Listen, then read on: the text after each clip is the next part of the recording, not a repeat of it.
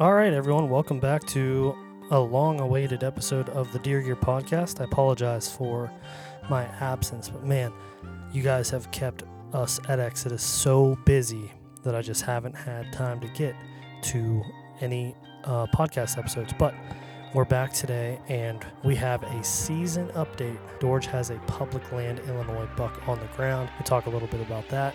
Talk about the outlook for the rest of the season, some trade show plans, and a bunch more. Just kept it casual this week.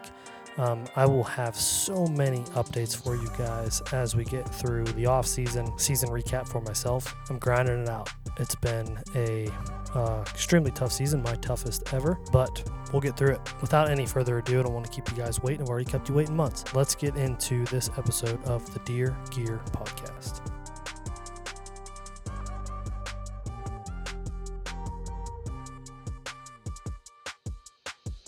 All right, everyone. December is here. By the time that you're listening to this, it's December 1st, Dorge.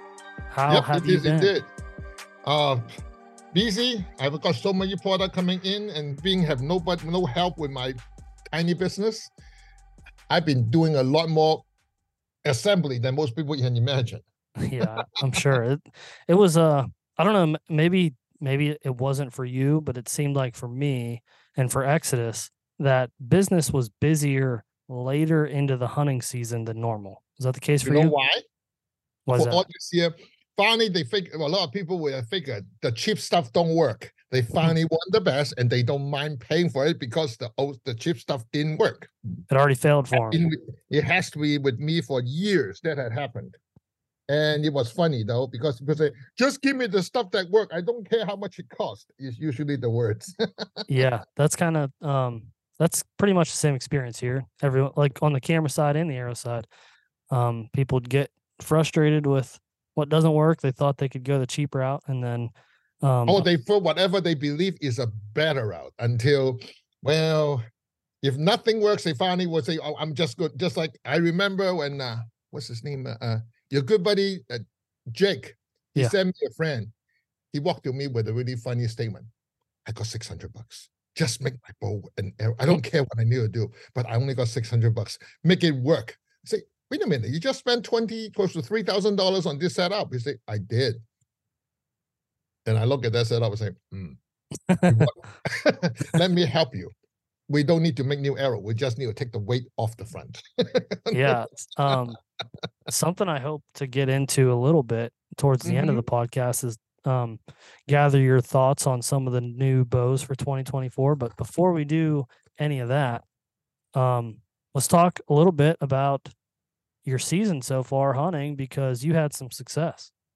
I have success, but I have given up a lot because this year I'm so busy and I only got to hunt about a fifth of what I used to.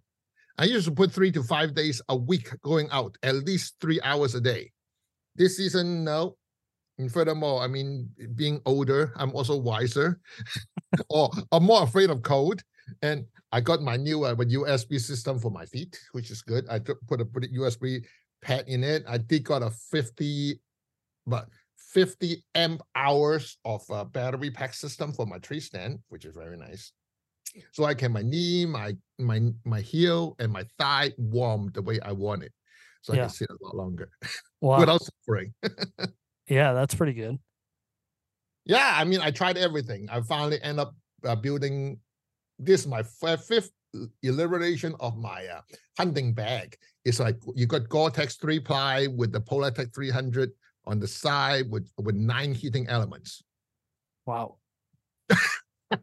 Hey, I sold. So, Illinois, is that the only state that you hunt? No, Illinois, Indiana, because I got an Indiana lifetime license. I was thinking of Wisconsin, but I don't have any good place to hunt. Sure. Illinois, do you gun hunt at all? Nope. Doesn't surprise. You don't need a boycott. I mean, I used to own a muzzle loader. I got a Black Knight with the R29 primer and everything. It's like, I mean, when I live in Indiana, I hunt near Cincinnati. No, Cincinnati, near Indianapolis. No, Cincinnati. Well, because my good buddy Snook live in Brookfield. Yeah. So the first time I did that, the deer showed up 70 yards. The thing died. I say, that's uneventful. Then I did the same thing again the next morning.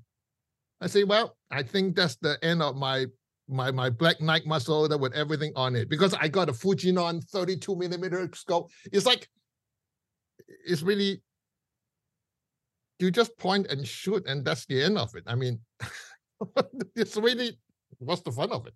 Yeah, I mean, that kind of surprises me a little bit. I thought you'd be a gun guy. I thought you would just enjoy guns. Well, I do enjoy building and designing pieces for gun. I own the patent to an optical trigger system. Okay, all right, that makes sense. I mean, because eventually I may put that license or put them on a new crossbow that is totally safe, which you can use your close perimeter on the Bluetooth, on the you go on a close end NFC, and then we can sync your Apple Watch with it and able to have safety. That's crazy. Well, I know those. I can code those. You are the Elon Musk of archery. I won't say that. First of all, Elon must have a lot more money than me to play around. I mean, I can hardly, if you want me to pull out more than 2 million, I don't think I can.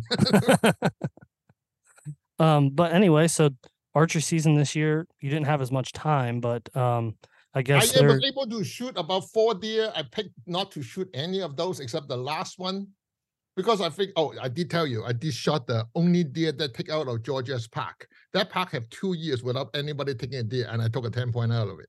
That is pretty incredible. For those who don't know, why is that? What, are numbers low, or is it just hard hunting? No, the numbers not. It's way you hunt, because Georgia's park is, imagine this, it is like a 1 city block by 10 city block, and you have to park on the 1 city block side. You only have one access point. One point is because you can only park there. Yeah. You can't park away from it. Right. So imagine this is on side of 1 city block, and both sides are private property, and you go up 10 city blocks. Wow. So in the middle, there's 4 different valleys. The valleys are not just like 10 feet down. No, it's 30 feet down, 50 feet up, 20 feet down, 50 feet up, that kind of deal. Yeah. So if you really shoot a deer, that's 10 city block, and the first one is about 2 city block in, you got the first valley. Then you walk another 5 city block, you got another valley. And then on the last city block, you got another valley. So what you do is that instead of walking in and sweat up a storm, you find the most viable access point towards the valley, and then when you see the deer walk through the valley, you shoot it. Is that what you did? Yes, I did. Then I pick out my I designed myself a winch using a Makita high power drill. So instead of using a normal winch that have 40 feet of wires, okay, I take mine apart. I make sure all the gears are good. And then all the screws out, all the hardware out, replace with titanium. So instead of 12 pounds, it's now 3 pounds. And then instead of putting 40 feet of steel cable, I have 140 feet. How many? 140. of a 1,400-pound Dyneema. Jeez. So I just hook it to the deer, hook to the tree, put a drill on, is now up there. That is, man, you need to market those. No, it's too expensive to be made. I mean, I did sold about 5 of them to my diehard friends who are all in my age. Because if you hunt in Central Illinois or any place else, just you think it's flat. Wait until you see those valleys. Yeah, that kind of surprised me.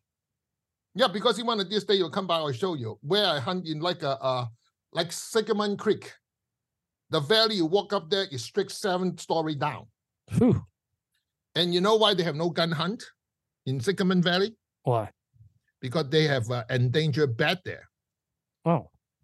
So imagine you shot a deer, you go over the cliff. You're now 7-story down. No, I'm not just saying it. It's freaking, you can see a topography map. It's 88 feet in the lowest. I think you shot one there, didn't you? I shot a few deer there, but not over the valley. I shot one behind Miller Anderson Valley. That's only about 3.5 story. That happened that will be 2013. Oh yeah, that happened about 10 years ago. So I shot it was 3-story down. It was close to night. I saw like, what the heck? I'll hold the deer, drag it half the way to hill. It was about 3-story down, about halfway through. I slip my foot and I roll down with the deer with a 7-pointer. And when I go down there, I pat myself. That's no hole in me. Good. I'm not doing this shit ever in my life. That's the reason I invented the winch. I've seen pictures of it in use, and it's pretty impressive. Thank you. So you really make a big difference. I can pull up anytime. I can pull up 700 pounds without breaking a sweat, just holding it and hold my guitar drill and that's the definition of hunt smart, not hard. Hey, when you're old, trust me, me and my the first time I got that deer, the one I just shot in Georgia's Park, I got my brother-in-law to help me, 2 of us, because he was right on up the hill. The hill is not high. The hill is maybe 40 foot, 35 degree, which is pretty shallow. I put my harness and he was dragging the horn, and we go up there I try to move the deer with him together with my harness on my back. I can't move it more than 4 inches. And I was just like a tree. I tried to grab the tree. Can't reach it. I was like, let's do this. I walked that 200 something yard to my car. I grabbed the winch, hold it, drag it all the way to the top. Yeah, that's the way to go. Yeah, I mean, first of all, when you pass 60s, things don't work the same. Yeah, I'm not looking forward to that. Well, when I remember when I'm your age, I was hunting Kickapoo State Park. I was parked in lot 1 and hunting in lot 7 because lot 7 closed before sundown. So after I got the deer, I have my tree stand on my bag, my backpack, my old Oneida that's 11 pounds, and I with one hand on the horn and drag the deer 1.2 miles all the way to lot 1. Wow. I don't think I can do that anymore. Yeah. Well, thankfully, there's deer carts now and all kinds of stuff. Yeah, I remember back in the 2019. That would be 2000 and no, that would be 1990. No, that would be 1995. That long ago. 1995. I was 3 years old. Yeah, it was just after I got married. That's what I did. So, what was the date when you shot that buck? I don't remember. November or something. Yeah, no, it was opening season, so you had to be October 10th or 12th, maybe. It's the first. No, I mean this year. Oh, that will be. I can look. Give me a second.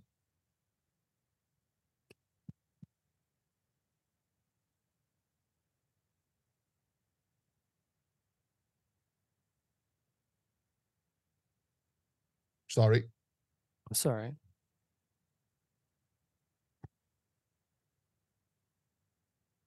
Yeah, I think I shot that deer on November 10th. November 10th.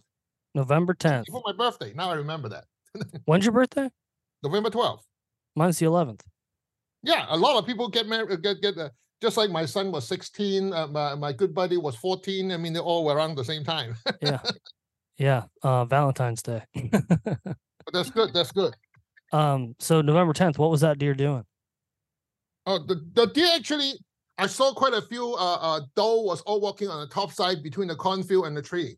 So I was sitting there thinking, should I point myself the other side? Then I just sit there and say, what the heck? Since I'm where I am. I was 40, 42, 43 feet up in the air. Holy. On the bottom of the valley. Remember, if the deer come by, I'm close to eye level. Yeah. So the deer actually walked all the way across the valley and then towards me. I think, wait a minute. I'm trying to get myself hide behind the tree that's in front of me and get myself moved all the way up and ready. Then when he passed the tree side by, I said, I shot it, 20 yards, died. How far was the shot? I think it's less than 40 shots, maybe 35 tops. Yeah. Well, that's pretty good. Because range. I didn't want all the way to the river because there was a stream, and then you got the other side. I was very glad the deer shot it and he ran up the hill halfway and died there. So yeah, up the hill. Yeah, up. That is good. You got to break the Porsche in. Yes, I did. That was my first deer on my new Porsche Cayenne Turbo. Decent. That's pretty cool. So, what's the plans for the rest of the year? Illinois is a 2 block state. I'm actually starting December December 1st, I'll be hunting Chicago downtown. And you have another buck tag, correct? Illinois is $2 Yes, state. I do have buck tag, and I still have an Indiana tag too because I've got a lifetime license. I can shoot in Indiana. So I may just go to Passing Hammond, Indiana. There's another good river spot that I can go. So if I really need to kill another one, that's good. But I can kill as many doe. And I just got invited to one of the colleges in Illinois. So I will be hunting on 128th Street and 290. Really? Yes. That's pretty cool. Yeah, I mean, I told them I'm going to shoot about 2 or 3 does for them. And then I just donated $40 to one of the guys. They will process the deer and go to the booth bank. Yeah, that's pretty awesome. Yeah, but because I figured that they got one drop time buck there. I would like to have it. Oh yeah. How big is he? From what I can see, maybe 160, 170. Oof. That's a big deer. Yeah, but remember, we're talking, the meat is not the best because we're talking technically downtown Chicago, next to Robin area. I mean, if you know that, I mean, you don't go there as a white guy after 6. Oh. I mean, you got Cadillacs with chandelier inside driving around, and I'm not joking. Yeah, that's. I used my friend used to own a bar in there. Oh, okay. I don't know any better, and those are my younger days when I used to do consulting for Gary Community School District. I was doing construction for Frederickson's and Sears. I mean, those are my what you call it, my PMP days. I'm actually a project manager professional for construction too. So in years past, Mm-hmm. trade show season, it's always pretty busy for you. Anything? Yeah, I mean, anything new this year? Any shows you're not going to, or? I would do 2 or 3 tech shows. I'm not doing the ATA show at all because I really think that they changed. It really did not benefit me. What do you think changed about it? It's not the ATA change, it's all the manufacturer changed. I mean, think about it. Everybody announced the new product before the end of in the middle of November already. Yeah. What are you going to see? Yeah. And you spend all this effort. I mean, most of the dealer in today's world, most of the dealers don't even go to ATA. What they do, they simply wait for the sales rep to show up or the sales rep group to show up with a product. And just like when one of my dealers say, well, when that guy showed up with a coffee that I liked with the donut, we'll talk about order. That's about it. Yeah. You don't have to deal with all the other people. You don't have to pay to be there. Well, most of the people in actually ATA, unfortunately, I mean, just like I pretty much raised my concern with the ATA. He said, I pay close to 10 to 15 grand to be ATA. And what I really get the most is that the media people who come people to try to sell me advertising. Yeah. Oh, please be on my TV. You need to sponsor my TV show. You need to do this. You need to do that. Wait a minute. I just pay to be there. If you give you now all of us manufacturer and you guys walk around, it's the easiest to sell your wear. I'm not paying to be sold. Right. That's the reason I have a problem with that. Yeah, I agree with that. I mean, it costs a lot to be at that show, and you're there to make money, not spend it. Yep. And the worst part is that in the old days, you got dealer actually go there. Yeah. Now you got 3D rendering on every single new product. All the stuff is on the internet. The moment they announce it, they got Facebook, TikTok, whatever in front of you. If you don't go there today, you can look at it 5 days later or the day I want to choose a bow. I can just look at every one of them, look at the design, look at I mean, it's not like then I'm not going to go to a dealer and get a bow. I mean, I remember the days of expedition. I can just call one of my good buddy who was a manager there. He will send me a bow. And if I don't like it, I tell him I don't like it, I like it, I like it. If I don't like it, I send it back. Yeah. In today, I mean, the bow company, there's so many out there. And a lot of people buy bow based on whatever state it is. But they are not really, how do I say it? It's not the new bow. It's the person and the equipment set up. That is a bigger deal than anything else. I learned that. Yep. Yeah. I mean, that's kind of the whole point of everything that you do. Yeah, I mean, it's just like you have just because you got a brand new Indy car doesn't win Indy. Does it mean you can win Indy with that car? Hell No, no. You need a team, you need your mechanic, and you know what you're doing. And finally, you need to be there. I mean, just like some people tell me how much big deer they shot. I say, where do you hunt? It makes a big difference. No, yes. I mean, I got a buddy who I actually got I would say, associate who hunt north of where I hunt in my public land hunt. He got more big deer in it than ever. I just simply hunt the edge. If sometime, after gun season, I would hopefully a few will run towards me. Yeah, right. But that's about it. But Yeah. then when I go to my place or go to Martino's, which is another place I hunt, every single freaking tree got a tree stand on it. That's decent. That's crazy. So what does that mean? Yeah. That means that if you really want to shoot one, you better know your stuff. Yeah. Yeah. That just put the challenge and the fun that much more. And but with ATA, even the big bow manufacturers have kind of dropped out. Last year, Matthews didn't go. I mean, there's representatives from other dealers that have the bows and stuff there, but it just seems like that's kind of a dying show. Well, first of all, the entire internet process and so on, and how they did it. Remember, ATA is in January. If no manufacturer going to announce their bow there or the equipment there, why you go there for? Yeah, or have it in November. Right. Or in my personal opinion, you should have one in June or May. I think that'd be way better. Yeah. Because then you only do 3 days for the professional and 3 days for the general public. Very much like just recently, me and you both, we do the Pennsylvania show. Yeah. For advertising and also for announcement for people who come by and educate, that's better. You see, original, I wanted to do the educational process in ATA, but it didn't work because they only have one educational session. It's on first day at 7:00. Also, what happened? Which one, if you really want to learn, which one do you go, or you can't go to all of them? Right. And on top of that, whatever they didn't video it for other people to see. So what's the point of doing it? I mean, I did it a few years. Then I found out that it's so pointless. Which kind of sucks, right? Because the people that are at ATA are the people that you really need to educate because they're going to reach more people than like the individual that we talked to at Harrisburg. Correct. And not to mention, I really think that at ATA should be a non-stop education session on the side.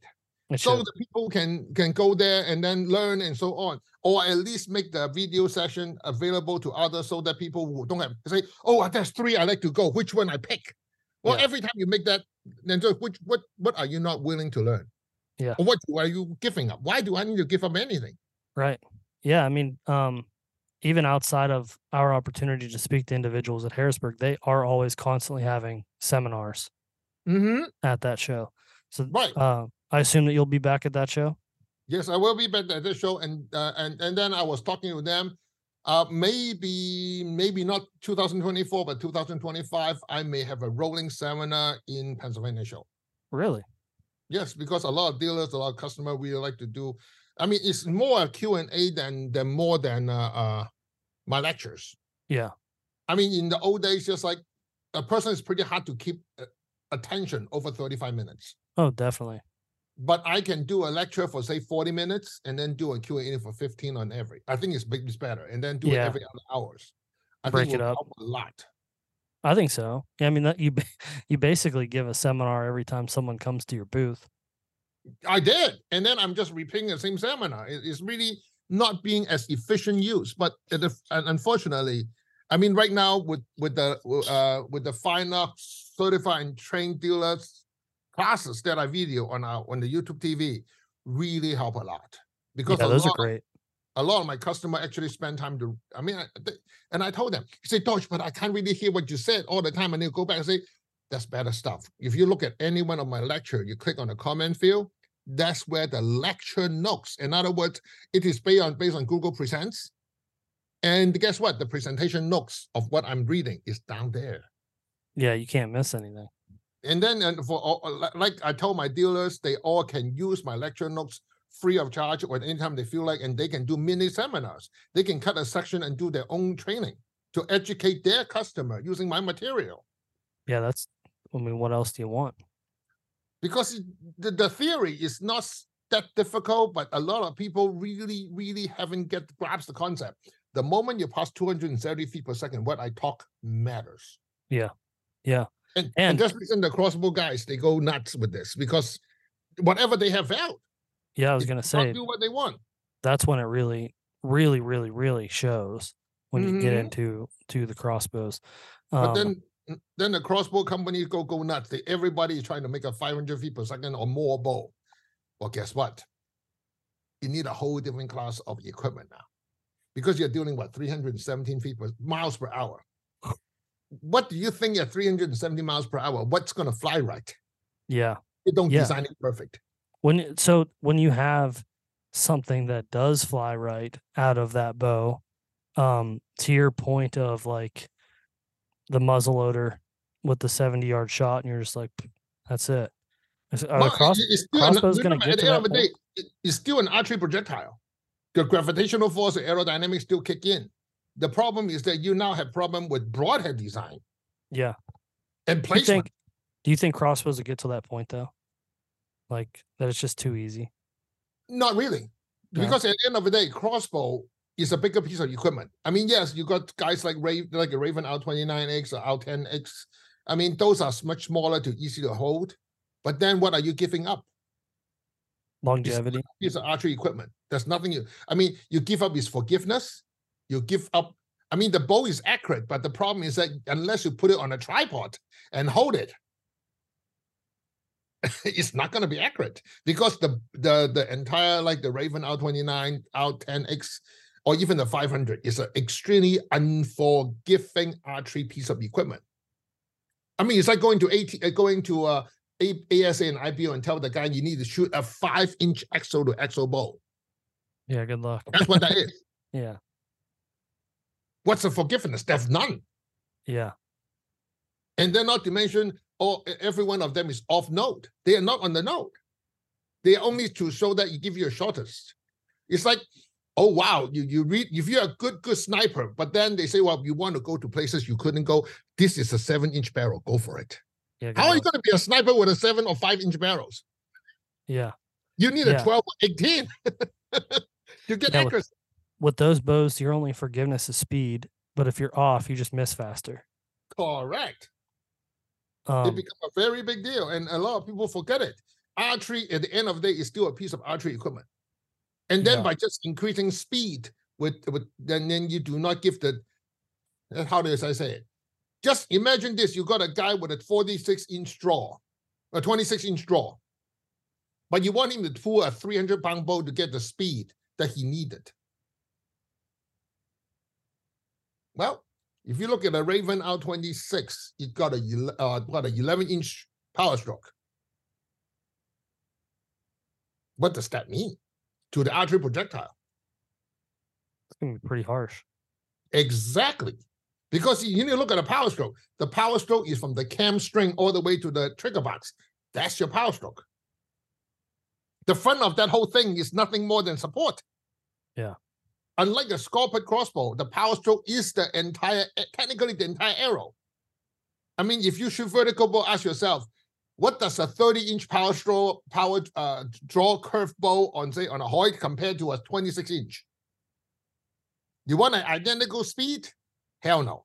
Yeah, it's not identical long range power delivery? Not possible. Yeah. So you tell me, it's only what, 30 to 26? Now you're going to drop it down to 10? Yeah.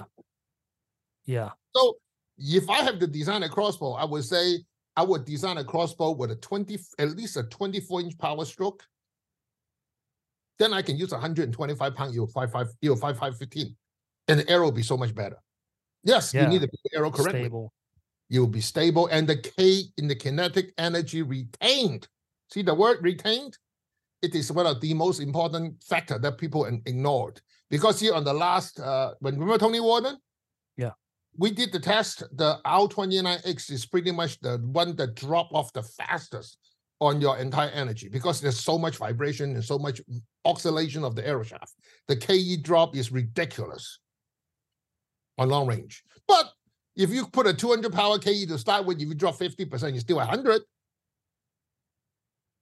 Yeah. So it's not an ethical shoot because like my customer who should have a 26-inch draw, 45-pound pull, he can blow through an elk at 68 yards. His placement, broadhead, and also flight characteristic. Right. That's more important than anything else today. Has anything changed in the way of crossbows for 2024? Is there anything new and I haven't exciting? seen any. I heard 10 Point is going to have some new models out.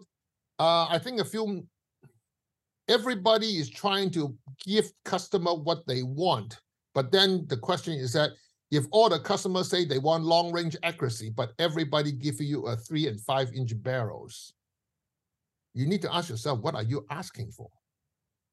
Yeah, that doesn't really seem like it's giving the customers what they want. But a lot of people bought it because the truth is that most people shoot the deer within 30 or 40 yards. Yeah. So it actually worked. Yeah, and on a like you said, on a tripod or something, you can fake like you have long range accuracy when you go out Correct. in the So field then in real you life. clamp the whole thing down.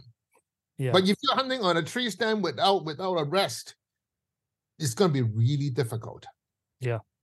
I've never shot a crossbow ever. So, I'd be curious to see how accurate I could be freehand No, versus my freehand is really compound. difficult. I mean, it's like it is same thing. Like, okay, yeah, I'm giving you a long handled 357 mag with a 5-inch barrel, and say, how accurate can you be with it at the say 700 yards?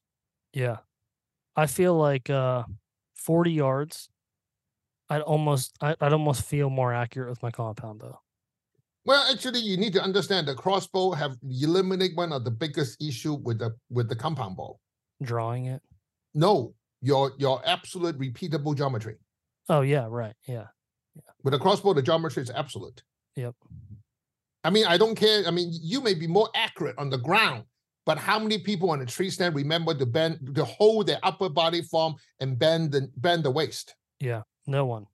Well, not no one, but very few people. Right. So how can you? I mean, your accuracy on the ground, no big deal. It's absolute. But if you're on a saddle, you are now pulling the bow back.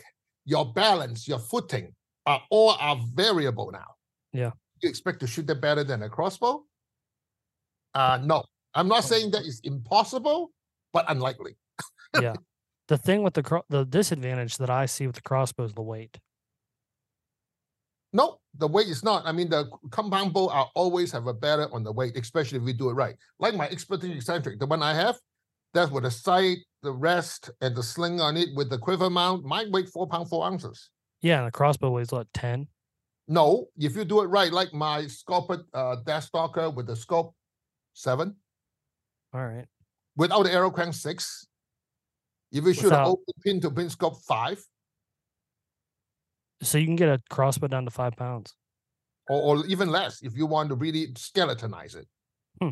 But then you lost your consistency because you need a little bit of weight for it. Just like imagine you're holding a long range rifle that's 2.5 pounds. It's not going to be good. Yeah. You need about 4 pounds is the magic number in most cases for most human. And that's pretty much where the compound bows come in. Well, but if you think about most people's compound bow, after they add all the stuff, is closer to 5. And then some people have to have their so-called stabilizer system. Now you're pushing 6.5. This bow does not list full specs. Remember, it's not the bow, it's the accessory. The accessory is the killer. So the 10 point, what is this? 10 points are always between 9 and 10 pounds. The Flatline 460 Oracle is 7.5 pounds. That's without the scope. Yeah. Yeah. The scope, I mean, just like I got an ATN scope, that thing is 1 kilo, which is 2.2 pounds. Yeah, that's what I mean. They seem heavy to me. Well, but you're putting that kind of equipment on it. Nobody say that you couldn't put a Trichicon ACOG on it. That thing is 2 ounces. Yeah.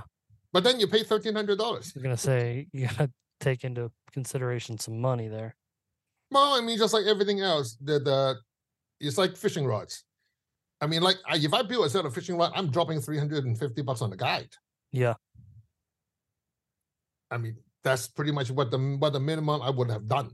So speaking of weight, it seems like the highest priority for Matthews this year with the lift was the weight. What do you think of All that? right. You What do you notice think that of they that? go and 1.25-inch limb bolts Yeah, what do you think of compared that? to a two-inch limb bolts. What do you think of that? Then you lost your adjustability, which they are not doing. All the new bolt like what Hoy did. Hoy go and 1.75-inch limb bolts. Everybody go that well because you lose the weight. Yeah. But you also lose the focus mass, so the vibration is less. Why don't bow manufacturers utilize titanium? Don't ask Cost? me. I'm more than willing to like. I used to. PSC used to have all their bolts, but I think they must not like paying me a dime, so they don't. And they still sell and are able to sell a lot more aftermarket. So I'm not complaining.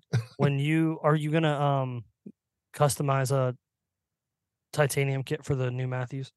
It's already out. Already sent over 30 kits to a few dealers already. How much weight savings is there? It's not about the weight saving again. I told you, it is about, you figure the whole kit, including, if you put my titanium Z-bump in it, the difference is less than an ounce and a half, but the vibration is like 300% in feel. Yeah, that's incredible. And that bow has, from what I've heard, a little bit more vibration than some of the Matthews bows in the past. So, well, because the draw curve is different, and not to mention Matthew finally used what Bowtech have on the limb tip. It's a barrel block design. Remember that is what Bowtech had, but the patent expired. It is a very smart design because you actually utilize the entire limb. Because the moment you drill a hole in it, you need to add weight. Now the entire limb is part of the curve. So your power strokes are always better because you're using the whole limb's ability. Yeah, they're saying they're getting, what, 348 out of that? I would not be surprised. Yeah. And not to mention, see, by doing that design, it is still the 4-limb top and 4-limb bottom design. So when you have more limbs, you also prevented the torsion. The limb talking left and right. With more limbs, your torsion is being optimized. Yeah. Or minimized, actually. You optimize it by minimizing it. Another key feature for a lot of the new bows, not even just Matthews, is their wider limbs. Of course. Did you notice that? Actually, I said that since 2012. In order to make a fiberglass plank, we're talking basic planks. As you increase the power, you increase the thickness. Then the outer and the upper and lower, the differentiation of band is bigger. If you want to maintain, you increase it width-wise. When you increase it width-wise, you decrease the differentiation of the expansion and compression on the upper and lower limbs. But you also increases the torsion of the plank. By cutting into smaller pieces, you get them optimized and minimized. Yeah. Yeah. It seems like it's, I haven't shot any of them yet. It's basic physics. There's no way around it. Yeah. Can you overcome that with a better system? Yes, you get. And I What's that? What's that? Instead of using planks, use tubes. Oh yeah, I've seen that. Yeah. Yep. And so I actually got a design saying that instead of having two planks, I have a tube on the top, left and right. Instead of using two tubes, I would suggest using four tubes from the upper and 4 tubes from the lower. But the downside with this, you have to spine the tube first. Yeah. Which I own the spine machine too. Like I said, Elon Musk. Well, it's basic physics, except I don't think a lot of people really think through it. But when you think through it, it's obvious. Why would you not do it? Yeah, it seems like just from this year's announcements and what people have come out with, it seems like this year may have been a little bit bigger jump from bow to bow from years past. I would say possible, but see, like this year, a lot of new guys, brand new bow guys, come to me for help, and some people actually, I was pretty flattered. I got a few guys actually call me, say, Dorge, I'm gonna go into archery. What should I do? I say, I've got $3,000. I say, you don't need to spend that. I say, go ahead and get yourself a Z7 Extreme, get a new cable, titanium kit, you'll be much better off. Because your biggest problem is that with the new bows, you need to tune that sucker. But so you like the Z7 Extreme? I think it's one of the best bows Matthew ever made. Or even the original, the last, like the Hoy VTEC, or the Element. Those bows are fantastic. They are much easier to tune. I mean, it's like when you did come with the GT500, it is a binary cam bow, very much like what Hoy did with the RX7. Is that bow fast? Oh yes, absolutely. Do you know how to work with it? Yeah. Even at I mean, if you know how to work with it and you spend literally hours shimming the cam, yes, you can get it to tune right. Then the bow is fast and so-called forgiving. I'm saying no, it's not forgiving because you need to keep it in tune. Yeah. The Z7 Extreme, I have one. It's Yeah. 27.5 inches axle to axle. Right. It's How pretty. come so short? That's the Z7 Extreme. Oh, yeah. You're right. On the outside side. No, it's not. It's actually longer. It's more Axle like to 31. axle. It's more like 31. The Z7 Extreme. Yes, it The is not that Z7 short. is. The Z7 Extreme. It's a little bit short, but remember the cam is bigger. Yeah, I'm talking axle to axle. But that's where not the cable goes. The cable is go on the cam. You need to think about what the cam actually does. 28 inches. Right. So remember, you still have 2 inch on top and 3 inch on the bottom. The brace remember, height on that yes, bow is 7.375 inches. correct. It's so much more forgiving. And if Yeah. you put the only downside with that bow is that you have to put a really good string on it because it's a single cam. But the Yeah. moment you did that, that bow is a dream to shoot. You have nothing to worry about. Because see, back then when they come with the Z-bar string, I think that bow sucked because you literally have to keep on tuning it. But with the, say, you've got a string from, say, Vapor Trail or from Joey or American Best or even Gas, as long as they make right, that bow will stay tuned. So every year, put a new cable on it and string cable on it, you are good to go. Yeah, I really enjoyed that bow. Still do. You should. I mean, to be fair with you, all the new guys who ask me, I told them that's the bow you buy, or you get your old DXT as long as you don't shoot 70-pound, 31-inch draw. Yeah. You shoot 29, you're in good shape because the riser will bend. Yeah. Just like the bow Allegiance, those riser will bend. Absolutely. They're not prime. The prime riser will not bend. I mean, they did a really good job material. Did you see the accessory that Matthews released in the grip, the shot sense? Nope, I have not. So this feature, this feature alone makes me want to buy that bow. I want to like the bow. What is something allow you to talk tune it? No, so it's called Shot Sense, and it will analyze your shot, and it's an app that connects to the bow, and it shows you the degree of how far off your bubble is. It shows you how your pin floats. It shows you where your pin was when you release the shot. Like a lot of cool analyzing. No, that's. I mean, to be frank with you, that was the same thing as a ballistic on a ballistic measurement, or in the case of cars, you could put an ODB system. You know how good your car dynamic is. Yeah. Is it important? Yes. Remember on a compound bow, that is in. That's about the more data you know, the more you know how to do wrong. But you can do it with another simpler method, as what Jim Burnsworth and Rod White teach me. Get yourself a laser, put it on the front, and then look at how the point moves, and then shoot it. You know everything you need to know. Because at the end of the day, that's another thing. I mean, just like I got a few customers who have football injury in the early days, their grip, their hold is totally different because they can't have the frame you have. Right. I remember one customer, his arm was like drop down and go like 15 degree down and then up. I say, why? He said, how can you just move your arm straight? He say, can't do that. My shoulder do not let that. Football injury. Yeah. So at that moment, you compromise and you compromise and you compromise, but or you don't hunt. Yeah, right. Or you pick up a crossbow. Yes, that's what happened to me after two major shoulder surgery. That's it. Yeah, yeah, that's the big benefit to them. But with that, with the shot sense feature, I was pretty interested in like how you can, because it logs it, right? It'll save all your past shots, and if you're playing with stabilizer, is it available through the dealer? I mean, the dealer buy it and then you go and use it, or you buy this? You buy it. Oh, it goes in the grip of your bow. Oh, that would be interesting. So say you want to play with your stabilizer weights and see how it changes your pin float. Like it'll show you this shot, this is what your pin did. and then you change your stabilizer and you shoot it, and you're like, okay, now this is what it's doing.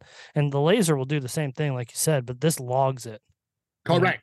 Correct. I mean, that's the reason. See, back then when Jim Burns was to show me, he said he got a basic camera, and then to do a live shot on it, you pretty much can see what's going on, which is good. But now, of course, with this one, you got more detailed information. Now the question, you see, all these are great.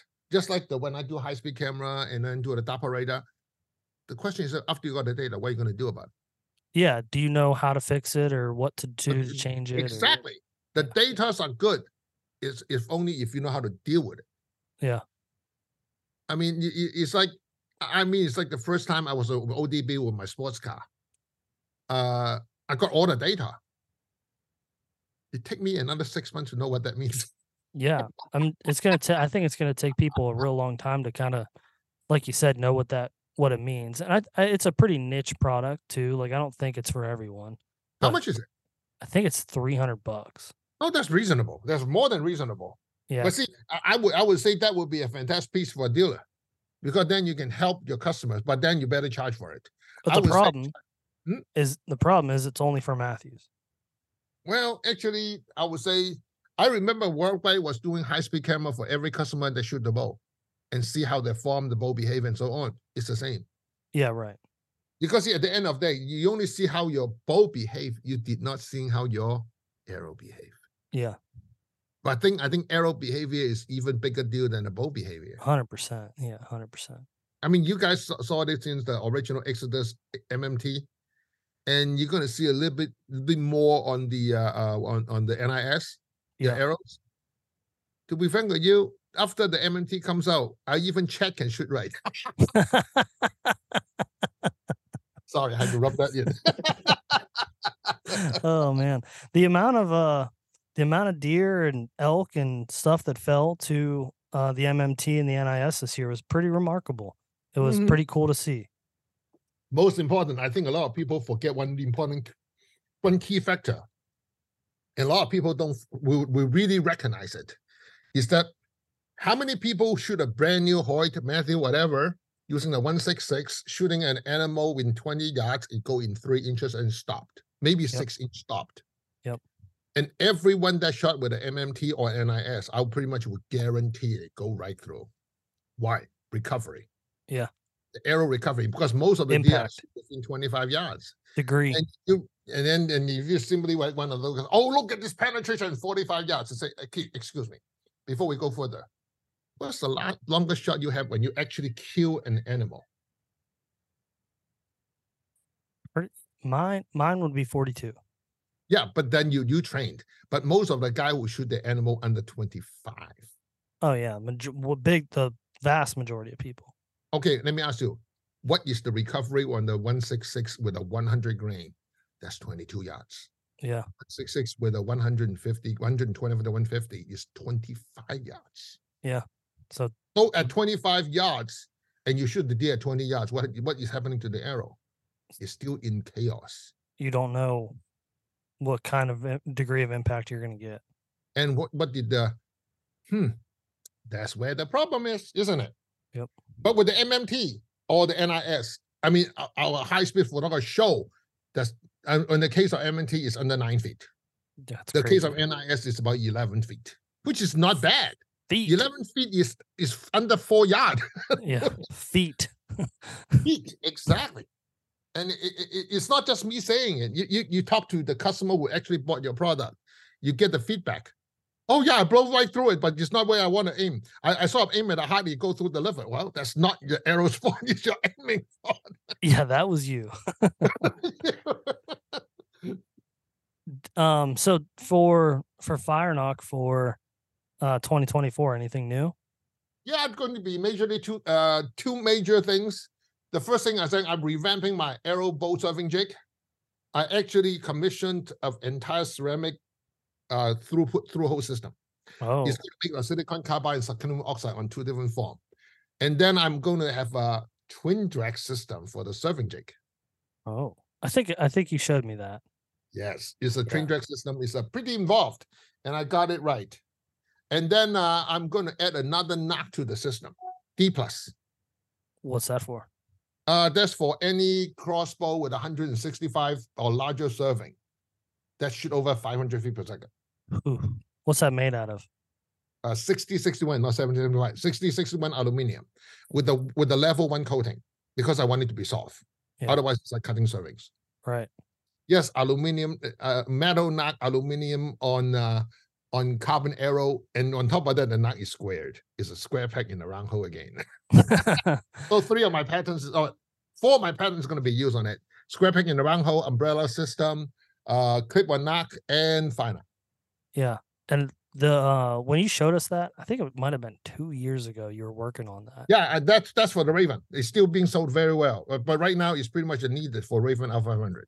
The knock was like a flashlight. Yes, it is. It's pretty impressive.